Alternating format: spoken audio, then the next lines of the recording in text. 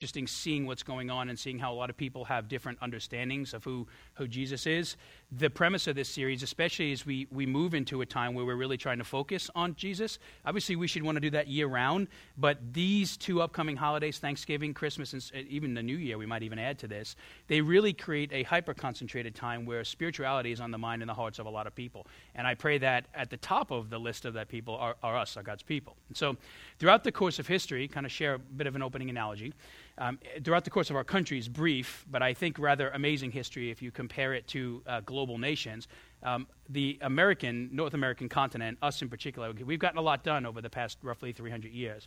And one of the things that I think is interesting about some of our history is if you look at some of the things that people have said, if you look at key figures in the culture of our history. And so there's this trajectory, I think, where we see people who said something. They did something great or maybe even said something or the combination of two. And what happened was their identity became synonymous with that, whatever they said or whoever they self-identified them as. Their brief but profound claims defined who they were, and people, for good or bad, remembered them because of it. I'll give you a great example of this. This is my absolute favorite regarding our history, is the Continental Army's Connecticut-born Nathan Hale, who, during the American Revolution, volunteered to covertly gather intelligence from the British in my home city of New York. And after some time, a very fruitful effort he had, but after some time, he was captured by the British and sentenced to hang for treason. And just before hanging, he was given this chance to utter some last words. That was pretty common in those days. And in that moment, he said something that defined heroism and patriotism in our country for a very, very long time to this day. He said, "I only regret that I have but one life to give for my country." Those are some good words to go out on. And those iconic words earned him a place in history that made his name synonymous with heroism and patriotism. So that's kind of a favorable side of what we're about to talk about. Think about this from the other side of the fence, though. Those of you that were around during President Nixon's administration, you might remember a presidential address where he adamantly declared that he was not a crook to the nation, but then shortly after was implicated in the Watergate scandal. And so that claim really defined his presidency, and I think it's pretty fair to say, for a lot of people, him as a person. So you have this idea of who somebody says they are, or in this case they are not, and then what they actually are. And there is a synonymous identity now grafted into this person's self-declaration of who they are. So over these next weeks, this isn't kind of what we're going to be talking about. It is what we're going to be talking about. How this name identity principle is really the big rock in our jar. And we're going to try to apply it to Jesus, because Jesus, in a lot of places, particularly in John 10 where we're at, he talks about who he is. When people are saying, "Who are you?" he starts telling them, "Oh, this is who I am." So here's why I think this is important to do this right now.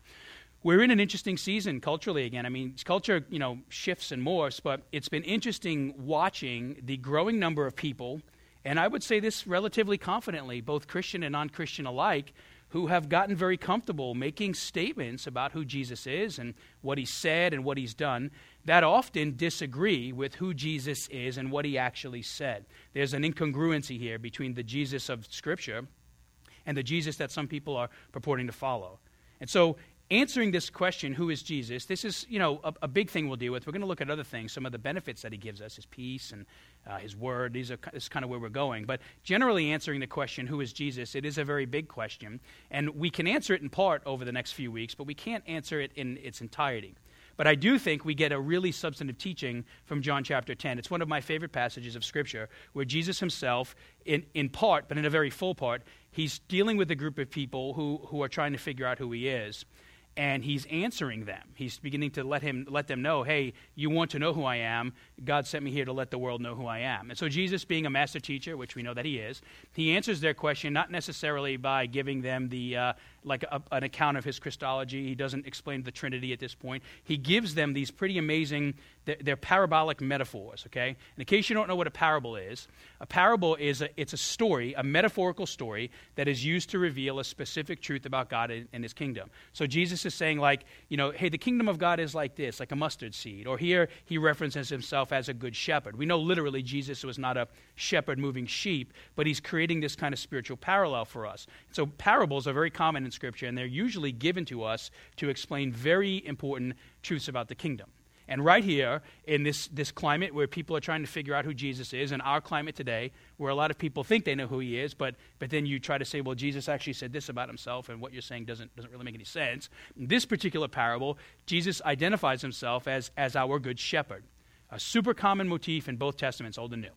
And the response of his audience, much like our culture today, clearly shows us that at first, and this is probably where everybody starts if we're going to be honest, everyone misunderstands the meaning of what he's saying. He says, I'm the good shepherd, and then at some point, we'll touch on this in a minute, he says the Pharisees, John's telling us, still not getting it. They're hearing this, but they're not understanding. The analogy is clear, but they can't make the connection to why Jesus is actually who he says he is. I think one of the real reasons this happens, both in the ancient world and in our modern world, is because a lot of people already have made up their mind about who they think Jesus is supposed to be. And so, the Pharisees in this case are coming to Jesus with a grid. In our culture, they're coming to Jesus saying, I believe Jesus is this, and what happens is that voice becomes more important in their lives than Jesus' voice actually telling the world who he is. And so Jesus being Jesus, a master teacher, and also the great originator of grace, he takes some time in his infinite grace to explain this parable and correct their faulty thinking. He's showing grace by telling them, no, you got this wrong. Let me explain who I really am. And his explanation is really what we're going to be looking at over these next weeks. And so we'll begin by looking at this foundational name Jesus gives to a group of people asking, who are you? And from his words we learn that Jesus is the good shepherd, and those who truly follow him are called his sheep. So there are two identities leveled here. One is who Jesus is, and then the second is who we are. And we're going to talk a little bit about this. And we see this very explicitly in John chapter 11. We just sang about it. There are some other verses we'll see as we move through the talk this morning. But Jesus says pretty confidently, hey, I am the good shepherd. And he gives us the ultimate aim, the ultimate end of what the good shepherd is going to do, is he's going to lay his life down for his sheep. This is a pretty powerful statement. And it captures, I think, it should anyways, capture our hearts regarding who Jesus really is. And so to understand the significance of this statement, unless some of you in here are sheep herders by trade, I don't know of anybody that is doing that, it's important that we take some time to understand what the metaphor is talking about. It's important that we take some time to look at the practice of shepherding, particularly in Jesus' day, because it's a very different way that they shepherd. When we think of herding sheep, it's very likely, I know in my mind, I immediately think about the culture I grew up in. I think about herding cattle or herding sheep the kind of American way. And in my mind, a state like Texas comes to mind, where you have these kind of rough-riding, cowboy-type figures. Shepherds in the ancient Near Eastern world were pretty rough cats. I'm not trying to, that's probably a good comparison there. But they shepherded very differently. In our world, we think of guys on mammoth horses or people cracking whips and driving their herds along the countryside. And they've got dogs running by them, sheepdogs. Obviously, there is a brand of dog called a sheepdog that is supposed to do this. And they're kind of driving from the rear, corralling these sheep, forcing them to go where they want to go based on their owner's desire, moving them from pen to pen or field to field. And that's pretty much how we do it over here. It's a very kind of from the bottom up, forceful type of shepherding. That's how we do it here, but it's not how shepherding took place in the ancient world, and it's certainly not how it takes place in the modern ancient world, because remember, most of these territories we read about in the Scripture still exist today. And so unlike Western shepherds who drive their sheep, like with dogs or horses or whips, shepherds of the ancient world, both in Jesus' day and now, they led from the front of the flock, very different. And they didn't do it necessarily by force. I mean, I'm sure there were times they had to corral and use the crook to move the herd. But the bottom line is they did not drive from behind. They called from the front. And as a result, in that culture, what sheep learned to do was not be barked at. They learned to recognize the voice of the one leading them through the wilderness. And so a quick side note here, since this is the year we've really been emphasizing the importance of discipleship and disciple making. We've talked about, we just celebrated our 5-year anniversary. And the next 5 years for us, although there are some particular logistics connected to this, really we're throwing our anchor, dropping everything we have in this idea of being faithful disciples of Jesus and making faithful disciples of Jesus, trying to be active in moving God's kingdom forward. And so I want to say here that it's very obvious, or it should be, why God regularly uses this metaphor, shepherd, the shepherd, to describe the disciple-making relationship between Jesus and us. Think about this. Just like in sheep shepherding, as followers of Jesus, God desires that we learn to listen to the voice of his Son wherever he leads us. This is the analogy that he's giving us here. This truly is the heart of the Christian faith.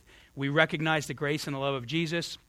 We are captivated by that. We then, receive that love and grace, and then we spend the rest of our lives giving our lives back to Jesus, following him, Lord willing, more faithfully as the years go on. It's the heart of the Christian faith. But it's also a bit of a two-sided coin when you begin to look at Jesus' analogy here. Because on one side of the coin, the kind of love that Jesus has for us as a shepherd, let's look at that identity for a minute, it says some pretty beautiful and powerful things if you understand shepherding in the ancient world. Jesus is not like a guy on a horse cracking a whip to move his kingdom forward behind us. That's not the way he rolls, although he can, and I'm sure there have been times in history when he's done it. But the primary way Jesus works as the good shepherd is very different. What we see is that the good shepherd is willing to go before us. The good shepherd is willing to keep us safe. Even if you think about the movement of the kingdom in the early church, the Holy Spirit is essentially working, and God's people are on his coattails moving the kingdom forward. God is always before us. He's willing to keep us safe, right? One of the great jobs of our shepherd. He guides us, he protects us, and as he says in John, he's even willing to lay his life down for us. The shepherd throws himself in between the sheep and the wolf when it gets to that point. So all of that gives us this beautiful sense of who Jesus is and God's care for us, right? That we see we are loved by the good shepherd. That's one side of the coin. But I want to talk about the other side of the coin for a minute. Because with all that said, the other side of the coin is not as gracious or as beautiful. It actually can be slightly offensive because in the context of this relationship, you and I are the sheep, right? That's essentially what we're reading here. Now, this has the high potential to rub you the wrong way, so draw your judgment on what I'm about to say at the end of this, not in the middle of this. This is especially going to be true if you've seen sheep act. Like, I don't know if you spend a lot of time on YouTube watching sheep. If you do, you need friends. But if not, this is going to make a lot of sense to you, okay? Sheep are not exactly known for their extreme intelligence. You are never going to see on US 1 a Volusia County cruiser roll up and a sheep jump out the back with a deputy. It doesn't work that way. There's some kind of a canine, some intelligent breed of animal that is used to get that job done. Sheep are not known for doing anything exceptional in the world. They taste good and they create coats for us, but apart from that, there's not really a whole lot, right? So sheep they're easily distracted. You think about the nature of a sheep. They're prone to wander. They are easily preyed upon by wolves. Jesus actually uses this analogy here. Savage animals really have the advantage over them. They will eat things that hurt them. They get lost very easily. Unlike other animals, they are dependent on the herd. They will die without it. And in this case, not just the herd mentality. They really do need somebody guiding the herd. The herd will aimlessly wander without somebody either driving from the rear or, in our case, leading from the front. So what this means is the herd mentality means they're easily led astray, and they actually even struggle with their identity at times. And killer video, very true video, years ago I watched a video of a sheep that had been separated from its shepherd and flock. It had strayed away from a group of its people, its kind, and it had stumbled into, I don't know if deer herd, but it was a group of herd, a group of deer, whatever that is called. I don't hunt much. But the sheep had gotten around the deer.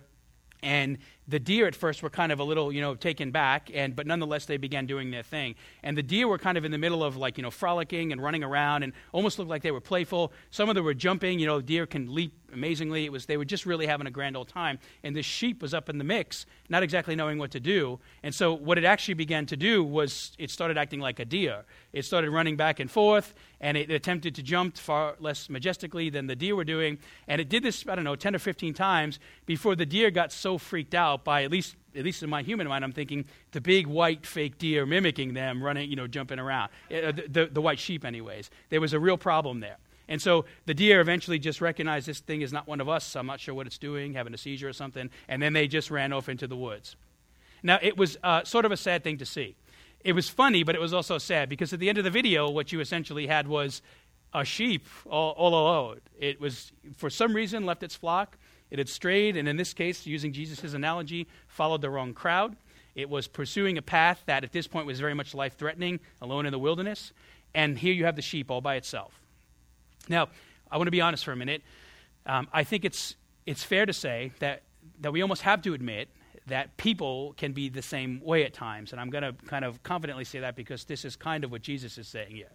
People are well known, not always or all the time, but people are well known, and we probably all have stories like this in our lives where we followed the wrong shepherd, or we pursued the wrong crowd, or whatever else it may be. At times, a sheep's behavior looks a lot like people, like the way we behave. And there's something notable about that. So this is why, it's because of this reason, this sheep-people reality, that God describes himself as a good shepherd who deeply cares for his flock. And I want to read to you, we just sang this, but I want to read to you Psalm 23. Take, for example, how the psalmist describes this relationship between the shepherd and his sheep. The analogy between God and us. The Lord is my shepherd. I shall not be in want. He makes me lie down in green pastures. He leads me beside quiet waters. He restores my soul. He guides me in paths of righteousness for his name's sake. Even though I walk through the valley of the shadow of death, I will fear no evil, for you are with me. We read this a lot at gravesides when we're burying people, and which is an amazing thing. But keep in mind, this is also a passage meant to bring us an abundant life. This isn't just for those who have passed on to be with Jesus. This is also for those still alive living in him. Think of these verses from this angle. Even though I walk through the valley of the shadow of death, no matter how rough your Monday is, I will fear no evil, for you are with me. Your rod and your staff, they comfort me. You prepare a table before me in the presence of my enemies. You anoint my head with oil, my cup overflows. Surely goodness and love will follow me all the days of my life, and I will dwell in the house of the Lord forever. That's a pretty famous teaching, a powerful teaching. And in it we see that the good shepherd is responsible for a lot of things. Supplying the needs of his flock. He leads us to food and rest here, provision. He disciplines us when necessary. He guides and directs the daily affairs of our lives. He's obliged to comfort and protect the flock from the dangers of the wilderness, from life that seek to harm us and maybe even kill us, whether that is literally or spiritually. In Scripture, the Good Shepherd spares no expense when it comes to how he loves and pours out his goodness on his sheep. That's the role of the Good Shepherd. And the kind of ambiguous nature of the Good Shepherd in the Old Testament gets very unambiguous in the New Testament. The greatest evidence we have of how God is our good shepherd can be seen in examining how Jesus cares for us. We're no longer talking about the good shepherd in general. Now we actually have the good shepherd on earth who lives and shows us just how much he leads from the front and loves us. So in Christianity, think about this. Jesus loves his sheep so much that he puts himself in between us and the sin that seeks to destroy our lives. This is the whole point of the cross, right? The good shepherd gets in between us and the ultimate wolf. His unmerited love for us shows us the true meaning of God's grace. And what's amazing about grace is that it is given to us as people who are more prone to stray than we are to follow. Yet Jesus still says, I'm going to die for you, knowing this fully. He still chooses to love and lead us. So much so, we have other passages of Scripture. Luke is probably the best, the 99 and the 1, where we learn the good shepherd, he drops everything to find and restore the one sheep that strays away. The idea of God loving those who are far from him, or really pursuing those who don't want to be pursued, whether we're in the kingdom or outside of it, we see the good shepherd is willing to run through the woods to keep us safe and to find us, to continue to call us, even at times when we just blatantly reject him. That's grace. Now, I'll admit, being called a shepherd, it can be a bit offensive, and probably is. If you understand what being called a sheep, can be a bit offensive. However, when you start to understand the kind of love the shepherd has for you as a sheep, it really becomes a much sweeter truth to the spiritual palate. And that's the key here, is recognizing that the sheep are the beneficiaries of the shepherd. So I don't think Jesus is trying to insult us here. I think he's trying to really dynamically show us or spotlight the importance of this relationship. Here's the catch, though.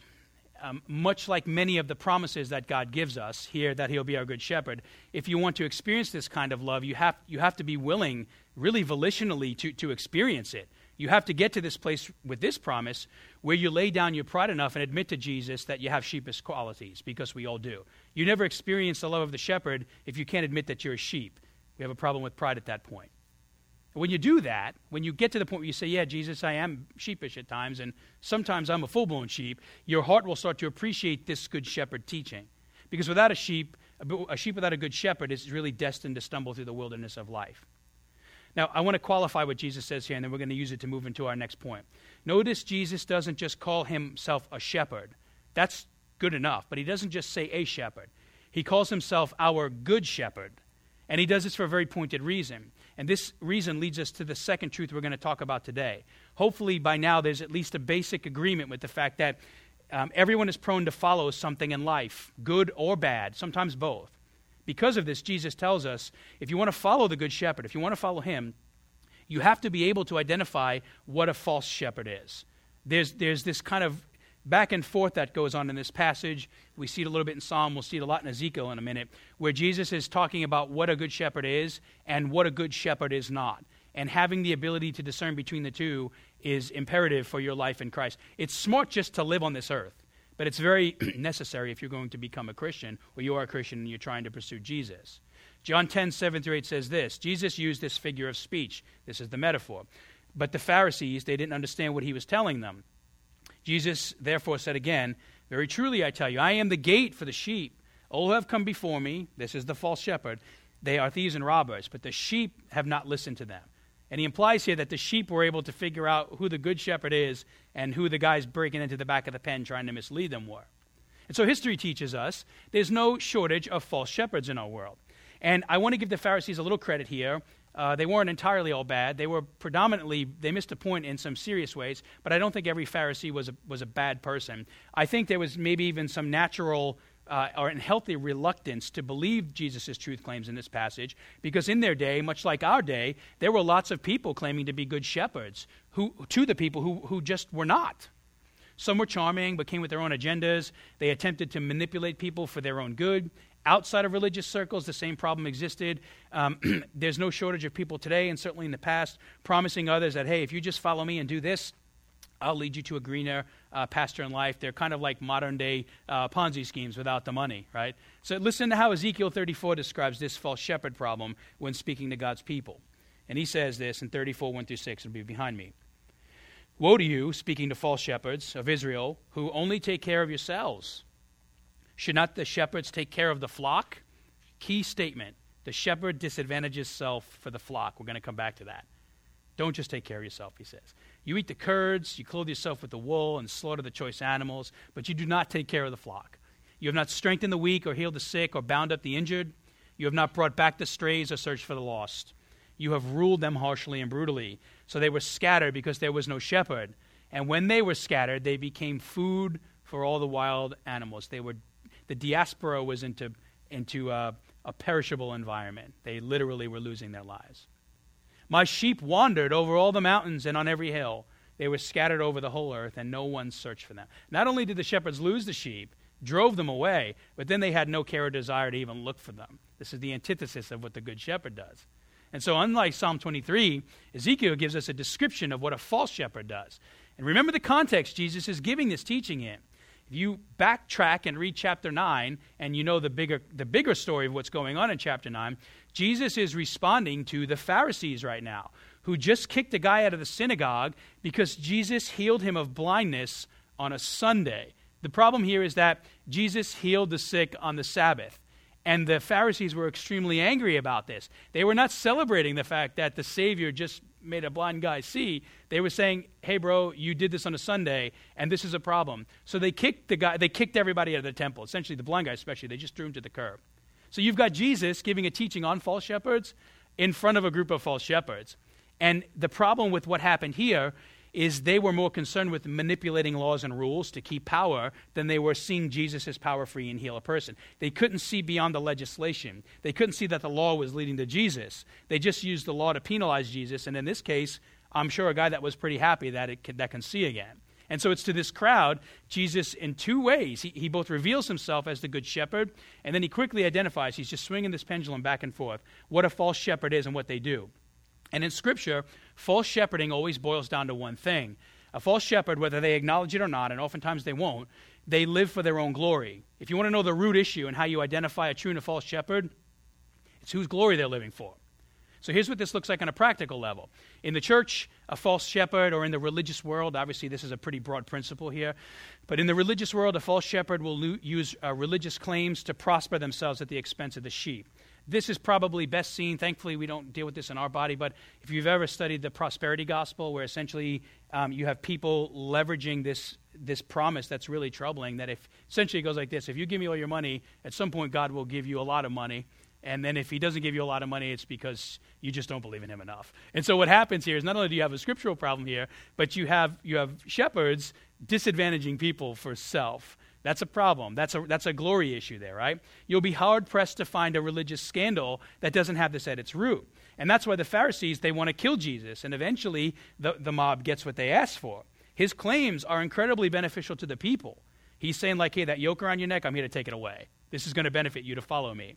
But what starts to happen is those who own the yoke realize that the power and status they have is they're losing it. In other words, this is a glory issue about power. And so they're more concerned about that than they are freedom. And today it's unfortunately common to see false shepherds. This is the zeitgeist of our world. I call it the Jesus confusion culture. False shepherds teach things that are completely incongruent with the Scripture. There are a lot of people that get on TV that talk about what Jesus said and what he did and what the church is and isn't doing, and they absolutely have no rudder in Scripture. Perhaps even more unfortunate is that there are masses of sheep who then follow that voice. And then simply put, what happens is that person, if they, in the name of Jesus, are calling people to follow them in the name of Jesus, but they're actually not asking them to do the things that Jesus is asking of them, there's not an authoritative truth, an accountability with that, what happens is they live for their own glory. They're actually just asking somebody to do what they want them to do, as opposed to Jesus' voice and his glory. It's a glory problem. Outside the church, I mentioned this when we launched in 2010, but I'll just revisit it. Outside the church, false shepherds will use political, social, or economic systems to prosper themselves at the expense of those who choose to follow them. And the most recent example, I think we have the greatest example, is the 2007 economic collapse. Economists said, if you read the math on this, no pun intended, that it stemmed largely from predatory lending, where not all, but some very trusted lenders took advantage of their clients for personal prosperity by essentially doing what we talked against in Nehemiah. They were giving them loans they couldn't afford. They enslaved them to a financial problem. And as a result, the global economy collapsed. So in both categories, the false shepherd is identified as a person who advantages self at the expense of another. That's the root issue of both of these things going on here in the Pharisees themselves. And so I want to kind of pipe into this some positivity. Let me explain what I mean by that. To a certain extent, it's not just really wise, but it's I would say absolutely wise for us to be cautious about people who make life-changing truth claims, no matter where they're coming from. And I think that the goodness of Jesus allows us to do this. Like, Jesus gives us the opportunity to figure out who he is. He tells us in John 1, come and see me. So he's saying, like, I recognize these are some big statements. Explore me, understand me. Our church is set up for this same construct. We want this to be a place where you don't have to believe just to be here. We want this to be a place where you can believe, but also you can sort out your belief, right? What happens here is you've got this reality that we call discernment in the Christian faith. And we should recognize that there's something very healthy about this. That skepticism, it actually is a tool. When it's used by God, it's a tool that gives us the ability to identify what is true and right in his eyes. However, we have to take this to its logical end. At some point, you have to also answer the question or start giving some credence to the good shepherd evidence. You can't just only have skepticism, particularly when it comes to Jesus. At some point, you've got to ask yourself, no matter where you are with Jesus, what kind of shepherd do you actually believe that he is? And this is what is most ironic about these interactions we see between Jesus and the religious leaders. In no way is he ever found guilty of the typical shepherding complexes, the false shepherding complexes that we're talking about here. Yet for some reason, his adversaries, in this case the Pharisees, they still deny him. Think about this. They answer their questions. He's shown them the undeniable power of God in the world. He's using this power not for himself. I mean, the ultimate example of power is him dying on the cross to bring glory to God and for our good. These are not like the marks of a selfish megalomaniac. These are the marks of somebody living a life disadvantaging himself for others. He does not fit the false shepherd bill.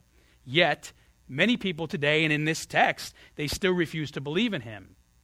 And this raises a serious question. Why does this happen?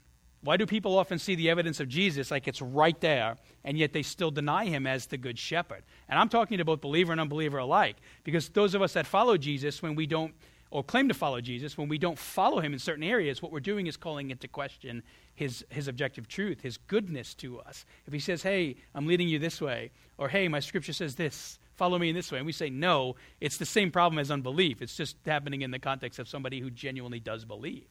So here's why this happens. This is the natural byproduct of a life that denies the reality of a God who is truth, and maybe even denies truth in and of itself.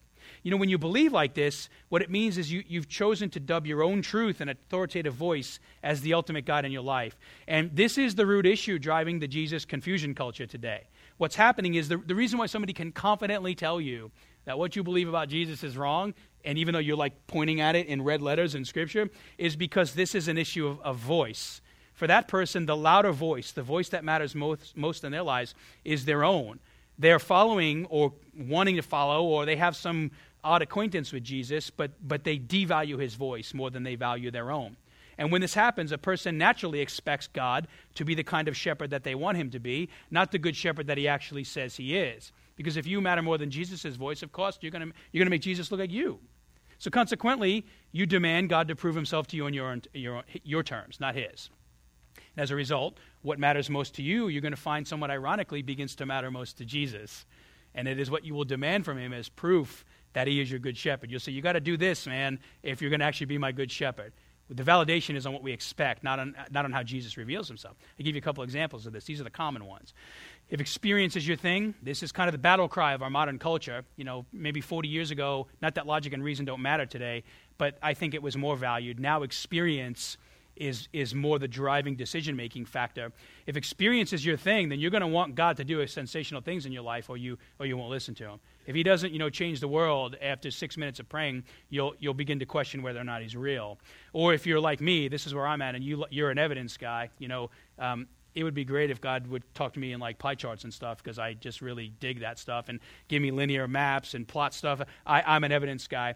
The problem with evidence guys is that if you're only evidence, you're going to expect God to reveal himself with just the hard facts. And while God does give us hard facts, he doesn't only give us hard facts. We've said before, faith is not a blind leap of ignorance. It's kind of a reasonable step of faith. You look at the evidence and you say, you know what, there's some credibility to this thing, and I think I'm going to begin pursuing Jesus. But if you're wanting him to if I'm wanting him to make an appointment with me at the Texas Roadhouse after church so that I can see him face to face, it's just not going to happen. The evidence defeats the purpose there.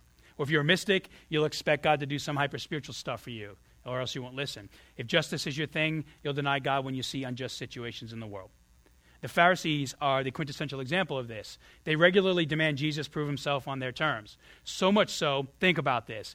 He just made a guy that was blind see right in front of their eyes, and it was not enough. It was not enough. They couldn't take the leap and say, man, something is very different in a really good way about this guy. Why? Bottom line is this: because they valued their own voice more than God's. And in this case, they claimed to believe in God. And that's why Jesus' teaching, the evidence, the miracles, they're just never going to be enough to cause a person like this to follow him, because the evidence, the teaching, and the miracles are not the problem. The problem is the heart.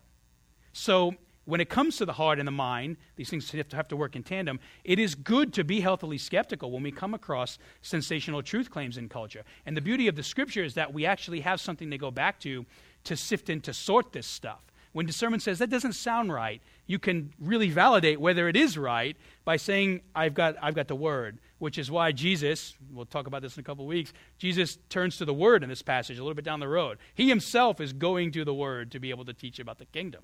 It's healthy to be skeptical about sensational truth claims or other claims in our culture. However, we have to be very cautious that our skeptical nature doesn't blind us from actually seeing the truth. That's what's happening with the Pharisees, because that can happen, and that creates a whole other problem. We call it being jaded in our world. Anybody ever heard of that term? It means you're just so hard and rocky that you don't even see reality anymore. You can't, for whatever reasons that have led you to that place. And being jaded in our world will keep you from finding truth just as much as being blindly naive will. Both are extremes, and both are problematic for pursuing God. Listen to how one of my favorite scholars, he's connected to the Free Church, our denomination, teaches at Trinity up north seminary. Listen to how D.A. Carson, he's a renowned scholar, describes this reality. He uses it from the context of global politics. He says, the world still seeks its humanistic political saviors, because a lot of times we have these expectations that a person or an administration or something can fulfill us like God can. And here we find out that can actually be the very opposite thing. He says the world still seeks its humanistic political saviors. And he gives us some extreme examples of this. It's Hitler's, it's Stalin's, it's Mao's, it's Pol Pot's, the kind of brutal tyrant of Cambodia. And he says, and only too late does it learn that they blatantly confiscate personal property. They come to steal, is what Jesus says. In an effort of leading the people to utopia, they just ravage them. They ruthlessly trample human life underfoot. They come to kill. I think 1.5 million people died under the Pol Pot administration in essentially labor camps, leader of the people. And contemptuously savage all that is valuable. They come only to destroy. Jesus is right. It is not the Christian doctrine of heaven that is the myth, but the humanist dream of utopia. I mean, we can see there's a kind of a problem in Kansas, right? So here's what Carson is saying. In this life, you will have an endless supply of shepherds who ask you to follow them. But only one is going to handle you with the selfless care and love that really you deserve. And his name is Jesus. And it's why he doesn't just consider himself a shepherd or a leader. He's called the Good Shepherd. There's a great distinction there, because everything he does is for the glory of his Father and the good of us. I mean, his primary pleasing point is God. And the great benefit of that is that lots of amazing things happen for our lives after. Because Jesus pleases God and deals with the problem of sin, we find redemption, right? He lives this totally selfless and sacrificial life for us. And this is the nature of what a good shepherd is and what a good shepherd does. And it's why he's worth following. And the main place the good shepherd wants to lead you to is not off a cliff. It's to a life-filled personal relationship with his Father in heaven, our God. Jesus drives us home in John 10, 1-3. He says, very truly, I tell you, Pharisees, and very truly is like an old world anachronism for saying, like, this is like gospel. This is rock solid. You need to hear this. Very truly, I tell you, Pharisees, anyone who does not enter the sheep pen by the gate, true shepherd, but climbs in by some other way, false shepherd, is a thief and a robber. The gate is Jesus. He's the ultimate sifting entity. The one who enters by the gate is the shepherd of the sheep. The gatekeeper opens the gate for him, and the sheep listen to his voice. He calls his own sheep by name and leads them out. Here's how we'll wrap up this morning. I just really want to talk a minute about these verses.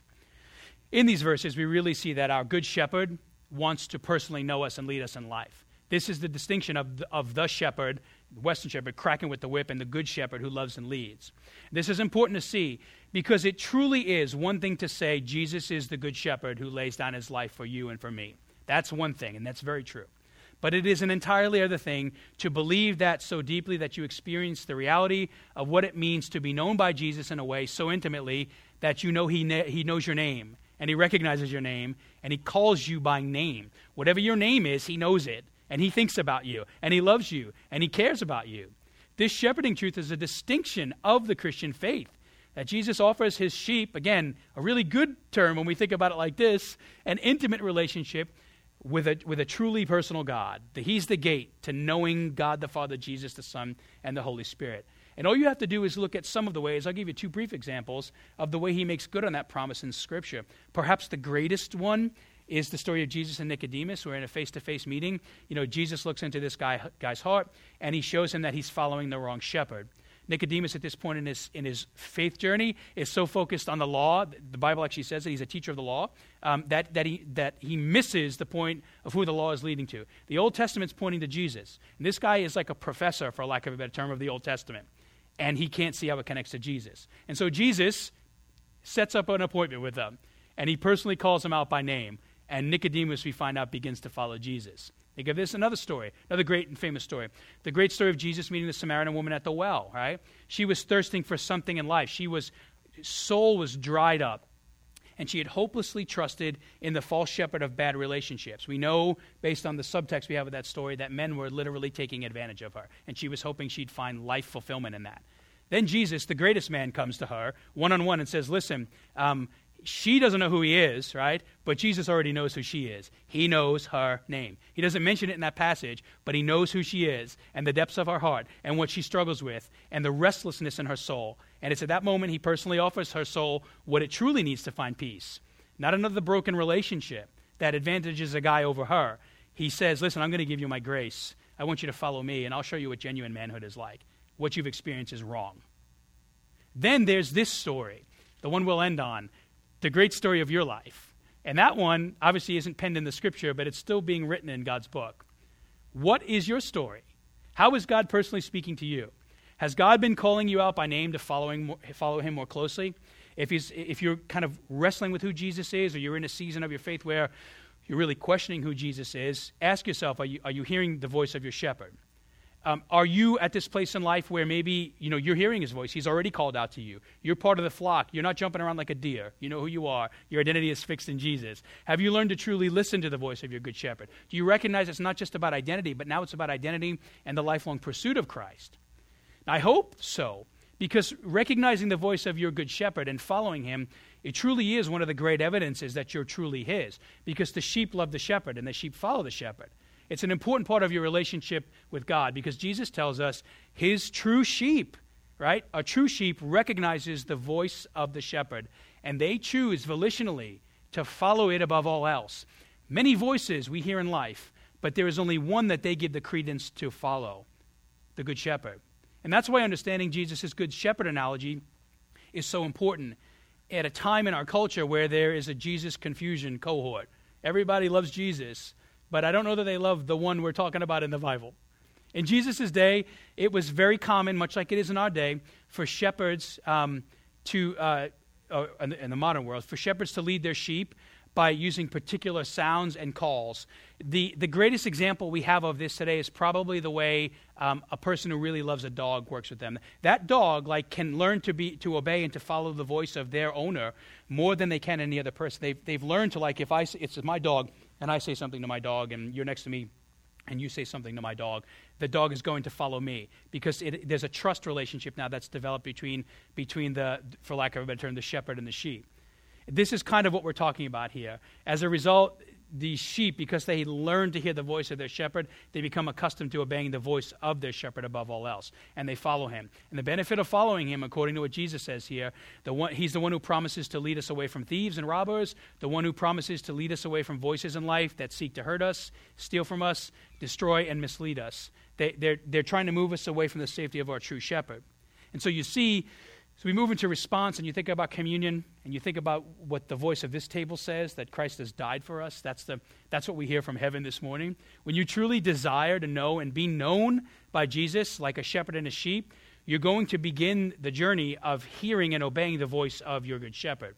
And when you do that, Jesus promises, that's the whole point of these passages, is that you're going to find abundant life. You're going to find hope and peace and joy and true prosperity in Jesus Christ. Not an abusive one. You're going to find something that it's incomparable, really beyond the things that we can comprehend if you think about it. Most of us could probably say this. If we've been in Jesus some time, we know that it's not always been an easy journey, but it's been a good one. And God works in ways in our lives oftentimes we never even imagined he would. That's the abundant life. And you only find that kind of life if you listen to and respond to the voice of the Good Shepherd. And you do that by believing Jesus is who he says he is today. We let his voice define who he is, not anybody else's. So by doing that, I want to challenge you guys to ask these two questions as we move into response and communion. When it comes to Jesus being your good shepherd, I want you to ask yourself as you think through the communion table and response time, what is Jesus saying to you about the role of him being your good shepherd in your life, and what is it that you intend to do that? How do you intend to follow his voice? If you have questions about that, we're here to help you sort that out. And I pray you would really wrestle with that now in the grace of Jesus and with the goodness of the presence of his Son who is with us right now. Pray with me. Father in heaven, thank you for the Good Shepherd. Thank you, Father, that again we see this immeasurable relationship with you. We see that, God, you're not just high and mighty in heaven disconnected from us, but you're actually a God who loves and cares for us deeply. You're a God that actually cares for us in such a way that you offer yourself to us, not just to lead into love, but you put yourself in between us and danger. That's certainly we saw exemplified on the cross, and we see it every day as you guide our steps. So I pray now as we think through who you are and what you've done for us, and what you've done for your Father in heaven, that we would truly let this be a time of self-reflection. May we now take what we have heard this morning and respond to you in the ways that you lead us. May we be fixed on your Son like a laser this morning. And it's in the name of Jesus we pray. Amen.